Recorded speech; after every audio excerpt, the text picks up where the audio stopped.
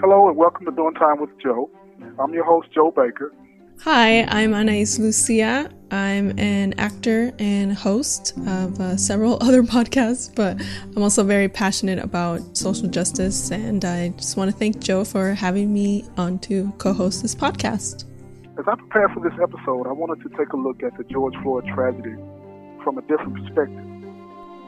I don't intend to be disrespectful to Mr. Floyd's family or any victims, but in this episode, instead of speaking to the tragedy of Mr. Floyd's murder, I'm going to talk about forgiveness and how Derek Chauvin, by asking for forgiveness and forgiving himself, can help Mr. Floyd's family and the nation learn and grow.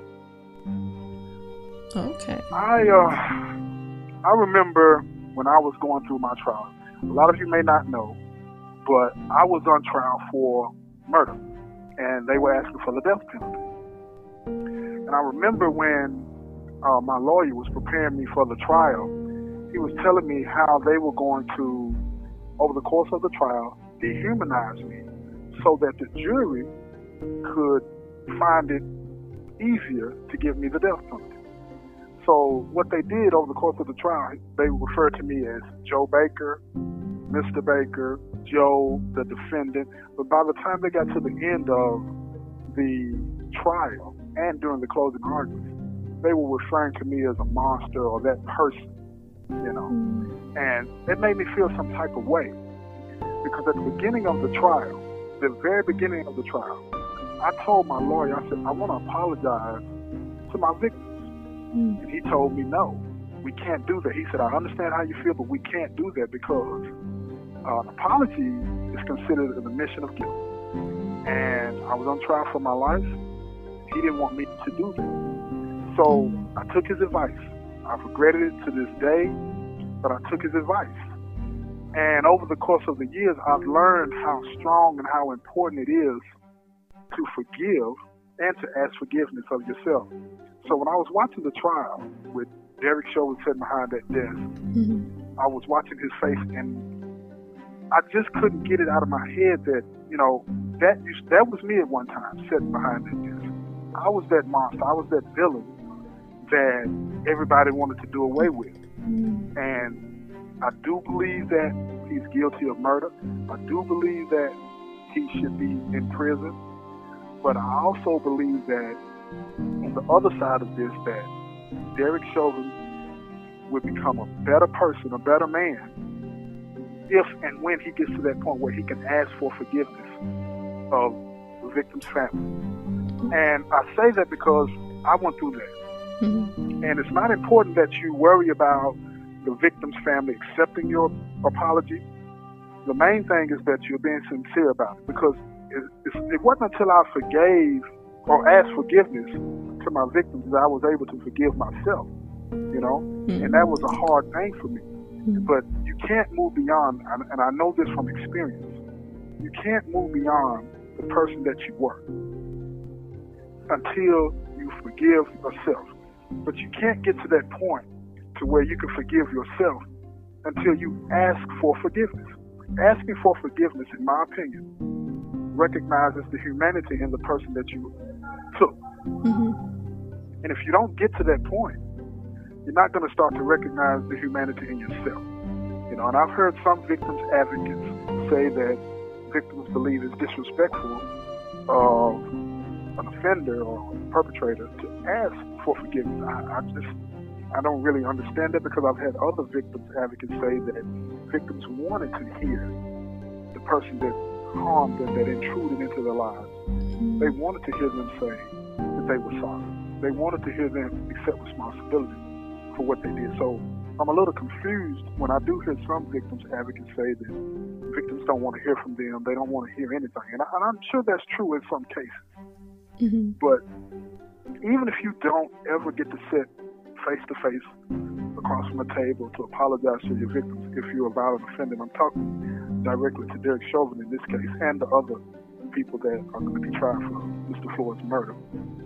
Even if they don't ever get to sit across and apologize to his family and his daughter, they need to make sure that they get things right with the Most High. And if they are believers, and I am. and they need to make sure that they get things right with themselves, because it will help, I believe, it will help the Floyd family to understand that this man gets it now. You know what I'm saying? Maybe he got it, before he went on the trial. He just couldn't say it, because I'm telling you, my lawyer told me not to do it. He wasn't trying to be mean or disrespectful towards the victim's family. He just was looking at it from a strategic standpoint. He was trying to save my life. So he was like, no, you keep your mouth shut. So I understand if Derek Chauvin's lawyer told him to do that. You know what I mean? Yeah.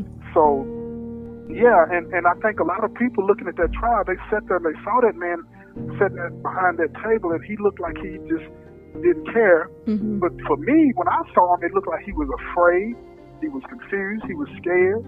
He was probably angry, because he thought he was doing his job. I think that he knew he might have been going overboard, but in that moment, as far as, been my experience, a lawyer doesn't want you to sit there and break down and start crying, because the jury can read that a whole lot of different ways. And nobody knows the heart of a man, and I saw that totally different. And like I said, when I was preparing for this episode, I was all over the map. I wanted to talk about how unfair the system is, and even though they found this man guilty, that the system was still intact, because now people think that the system works, which, I don't really believe that it works the way it should. I think things need to be changed, and that's another episode. But I kept going back and forth, and honestly with you, I'm going to say this, it wasn't until 3 or 4 hours ago that I actually settled on what I wanted to talk about in this episode. I went to work, I was sweeping the floor, and it just hit me. You need to talk about forgiveness. So in that, I just said, okay, I'm going to talk about forgiveness. But let me explain to you, what it is for me when I say forgiveness, right? I believe that when you forgive somebody, you have to move on with your life, as if it never happened. You don't treat that person based on what they did. Now, I'm not saying that you're going to forget. I'm not saying that people should forget what happened, because we shouldn't. But you have to find a way to move beyond what happened in a positive way, in a way that, like I said, recognizes the humanity of the person that was offended and the family. And then you have to ask yourself, where you have to forgive yourself. Now, for me, in forgiving yourself, you have to understand that I use the same principles as I do when I ask somebody for forgiveness. I move on as if it never happened, knowing that I'll never forget what happened to my victims. I don't want to forget that. But I use what happened, the mistake that I made, I use that in a way to keep me on the right path. I always think about my victims. I always think about, what can I do to not let what happened be something that I didn't learn from. You know what I'm saying? Have you ever been in a situation like that, when you had to forgive somebody for something that you thought you'd never forgive them for? I mean, I don't think anything as horrible as, what happened with George Floyd. I feel like it would be very hard for me. I'm the kind of person that I don't forgive easily. Like, I really have to believe that you truly mean it, because I'm very good at seeing when people are being disingenuous, and like my BS meter is pretty good. So like, if I don't really believe you, like, I'm not gonna forgive you. I'm kind of harsh in that way, because I feel like people kind of need to learn from their mistakes and hopefully never do it again. But if I feel like you're just apologizing just for yourself more than like you actually care about the person, then for me it's like, well, you don't really care, like you're not really showing that you understand what you did. But if I can kind of see that, like, right. And I agree with that. I agree with that to an extent. But my thing is, when a person is sincere, okay, you'll be able to see that in their walk, how they act. You know what I'm saying? It's not, asking somebody to forgive you for something that you've done, and then you go out and you keep doing the same thing or something similar. That's not genuine. You know what I mean? Yes. You turn away from that. I don't know if you're a believer or not, but I am. You know what I'm saying? The Bible speaks to that. I remember, reading the Bible and learning about Mary when the villagers wanted to stone Mary, right? And we got Jesus. I'm paraphrasing here, you know. Mm-hmm. We got Jesus here, and he says, "Ye without sin cast the first stone," right? Yes. So what did they do? They all dropped their stones. And then what did he say to Mary? That's the part that a lot of people miss, I believe. He told her to go and sin no more. You see what I'm saying? He told her to go and sin no more. Don't keep doing what you were doing. And that's part of what I pattern my forgiveness off of. If a person is sincere about what they are asking to be forgiven for, they'll turn away from that. Again, we're human. People make mistakes. You know, it doesn't mean you got to be perfect, because that's not possible. But you do your best to turn away from that and go on and do something positive and learn from that. You know, and yeah, can you tell if a person is being sincere? Nobody can look into the heart of a man. Nobody. You know, but I do believe that, you know, people can change. Do you believe that people can change? Yes. You do? Yes. Well, I'm curious. If you believe that people can change, and then what you said a few minutes ago is like, you know, they might be saying or doing that just because, you know, they may have gotten called or whatever the case may be. Then I'm trying to understand, how do you reconcile that?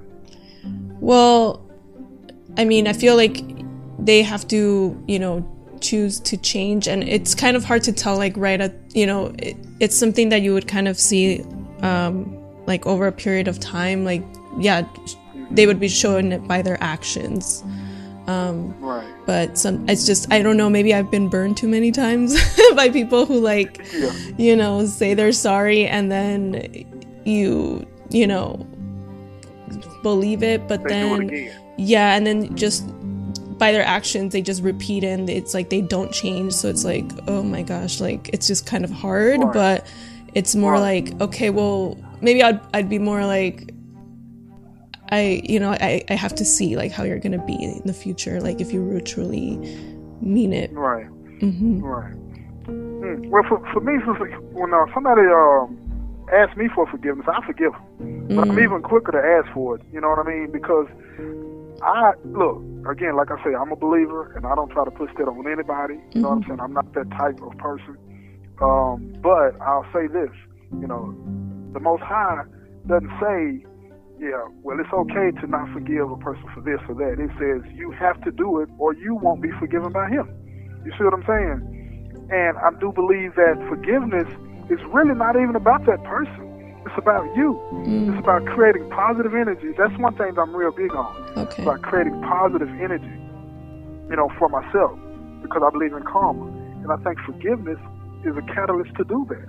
You forgive somebody, even though they may go on and do whatever they do. That's between them and the Most High.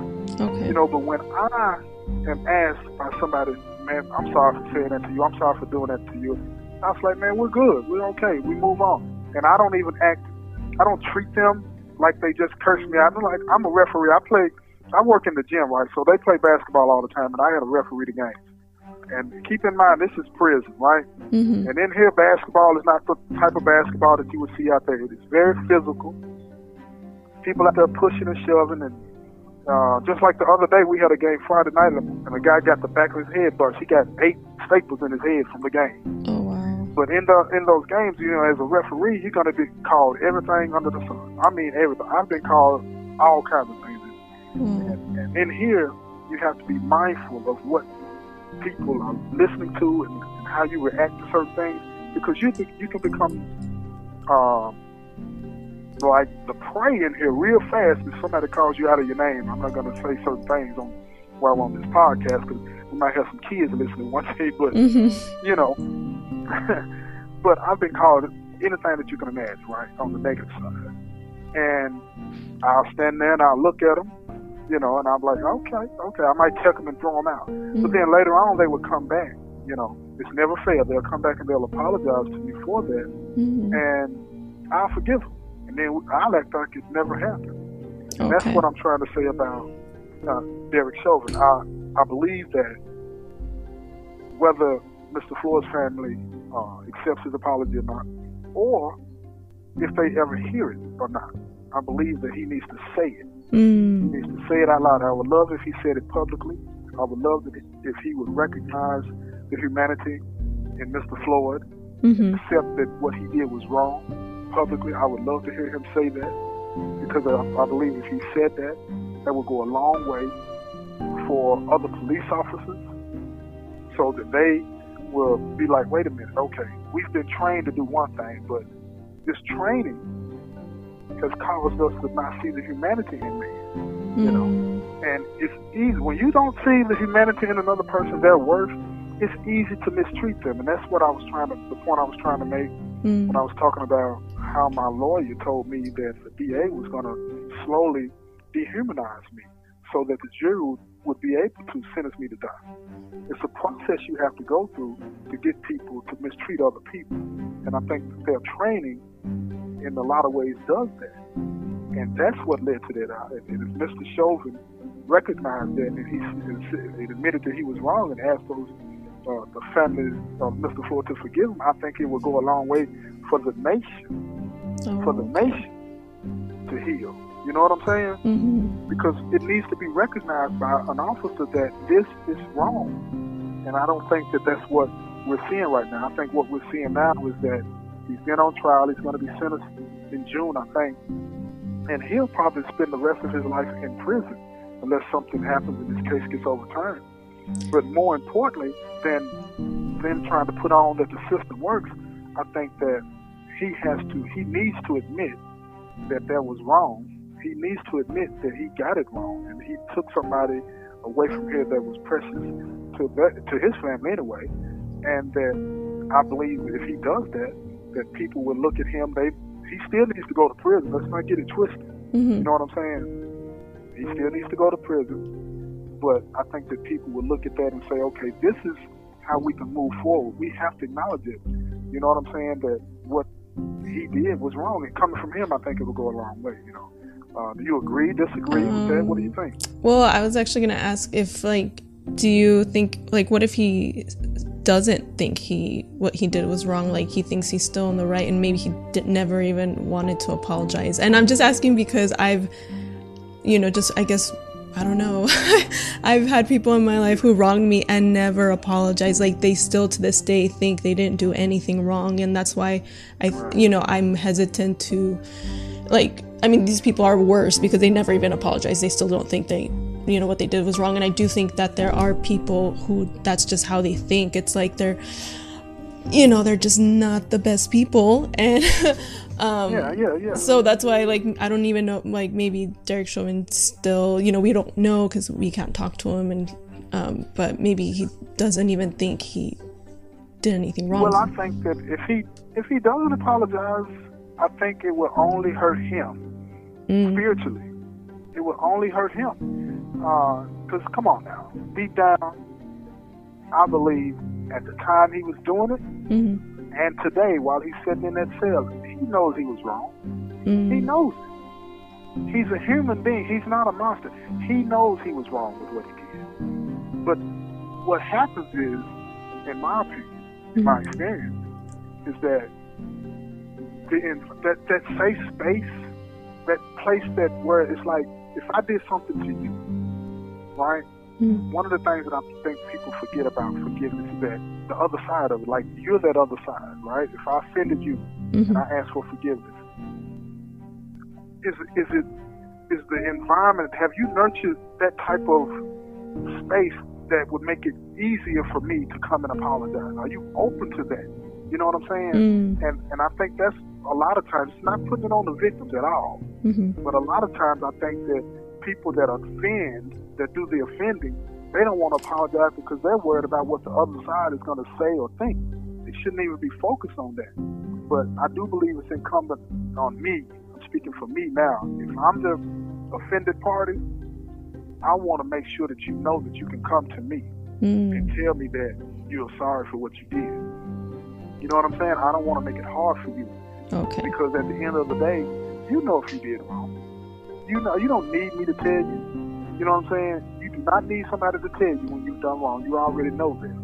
But for whatever reason, we dig a hole and keep throwing dirt on ourselves. And sometimes, like you said, some people may never get to that point where they apologize. But I just think that for him, if he did that, it would go a long way for him spiritually and for this nation, you know what I'm saying, to heal. We have to do something about this racial divide in this country. And if we don't do something about the racial divide in this country, I just believe we're doomed. We're doomed. We have to do something about it. And if we don't, I just don't know I don't know what this ends up looking like. I just don't. Everybody's mad. Yeah. Rightly so. Rightly so. Everybody's mad. Because, you know, black and brown people are being killed. Real talk. Getting killed. Mm-hmm. And it's like nobody cares. But I refuse to believe that the majority of people in this country don't care. I just refuse to believe that. It makes no sense. It's not going to help us if we don't fix this, if we don't do something about this. And that's why I say, you know, I wish that, you know, I don't know, you might be right. He might not ever ask for forgiveness. But if he don't ask for forgiveness, he's not going to forgive himself. And I'm telling you, in about 10 years, and this is from experience, in about 10 years, him sitting in that cell, he's going to break. He's going to break. It takes about 10 years. Wow. And at that 10-year mark, you start cracking. Yeah. Well, I do agree with you that it would, if you know, for example, like if I had seen him like apologize or something, it definitely would have, I think it definitely would have left an impact for sure on me and everybody else. Maybe, a step towards maybe just calming things down. I don't know, but I feel still a lot of people would be like, that's not going to bring George Floyd back. And there's just so many people who are just angry and you know that they're but the question is, where does that anger come from? Where does it come from with him? Why are the police, this is a question that I've had for a long time, why are the police so angry at black and brown people? What did we do? What did we do to deserve to be shot, killed in the streets the way they're doing? What did we do to deserve that? Most of the time, they don't even know the person. Yeah. You know. Well, I think that's. Oh, sorry. Go ahead. No, I think that's why one of the kind of. I guess police reforms that people are trying to kind of promote is like the community, like having people in that same community be like the police officers be from the same community that they're policing in, because a lot of times they come from different communities, so that's why it's kind of easier for them to maybe just not really care as much, or because if it was somebody in their own community, I feel like they wouldn't be so quick to kind of resort to, violence and stuff like that. They'd try to de-escalate more, and I think that would make a big difference. I agree with that. I do believe that they need to do that. There's a whole lot of police reform bills on the table right now in all the states and on the federal level too. And I just don't know what's in all of them, but that's one of the things that needs to be in them. I just don't know if any of those changes will matter if we don't get to the root of it. And what I mean the root of it is what is this issue that white America, not all of it, let me be clear about this. I do not believe that the majority of people in this country are racist. I believe that the system is racist. The way it was created, I do believe the system is racist. And things need to be done and fixed. And that's what I'm talking about as far as training. They're trained to see black and brown people as a threat. Behooves me why. You know what I'm saying? I just don't know why. But those are the types of things that I think they need to have in these prison reform bills or these police reform bills. That they need to change the training. Okay. You know, these corporations, you mentioned something the other day when we were talking about corporations that made a lot of promises about what they were going to do to try to, move this the dialogue forward as far as the reforms that need to be had. Have they followed through on any of that? Those types of things I think can push this dialogue so things can change. So, it's like, what can we do about that? You were speaking on that the other day. Would you like to elaborate on that real quick? So basically, American companies pledged $50 billion towards racial equity following George Floyd's murder. But since then, they only found that $250 million has actually been spent or committed. So, they pledged $50 billion, but only $250 million. So that's quite a lot less than what they had proposed. On a national level, the Police Executive Research Forum, also known as PERF or PERF, they developed a police training program called Integrating Communications, Assessments, and Tactics. And they did this after the George Floyd killing. So it teaches officers how to successfully and safely de-escalate critical incidents. So that's one positive thing that has come out after that. Yeah. Good. I think it's going to be some positive things to come out of this. I wanted to look at it from a different perspective, but I do believe some positive things are going to come out of it. I hope that they are structural as far as the system is concerned. I hope it changes that. I hope that people don't become complacent because he's going to be sentenced to prison and these other three are going to be eventually, if they're found guilty, sentenced to prison. I just hope, I don't want people to become complacent about, that's enough and move on. I just don't think that's enough. I think it's, like I say, the system needs to change. It really does. And I believe that if we keep the pressure on, I'm hoping that people like me in prison can look at something like this and feel like that they can become involved and do something, know what I'm saying, to help usher that along. That's another big thing that we need to do.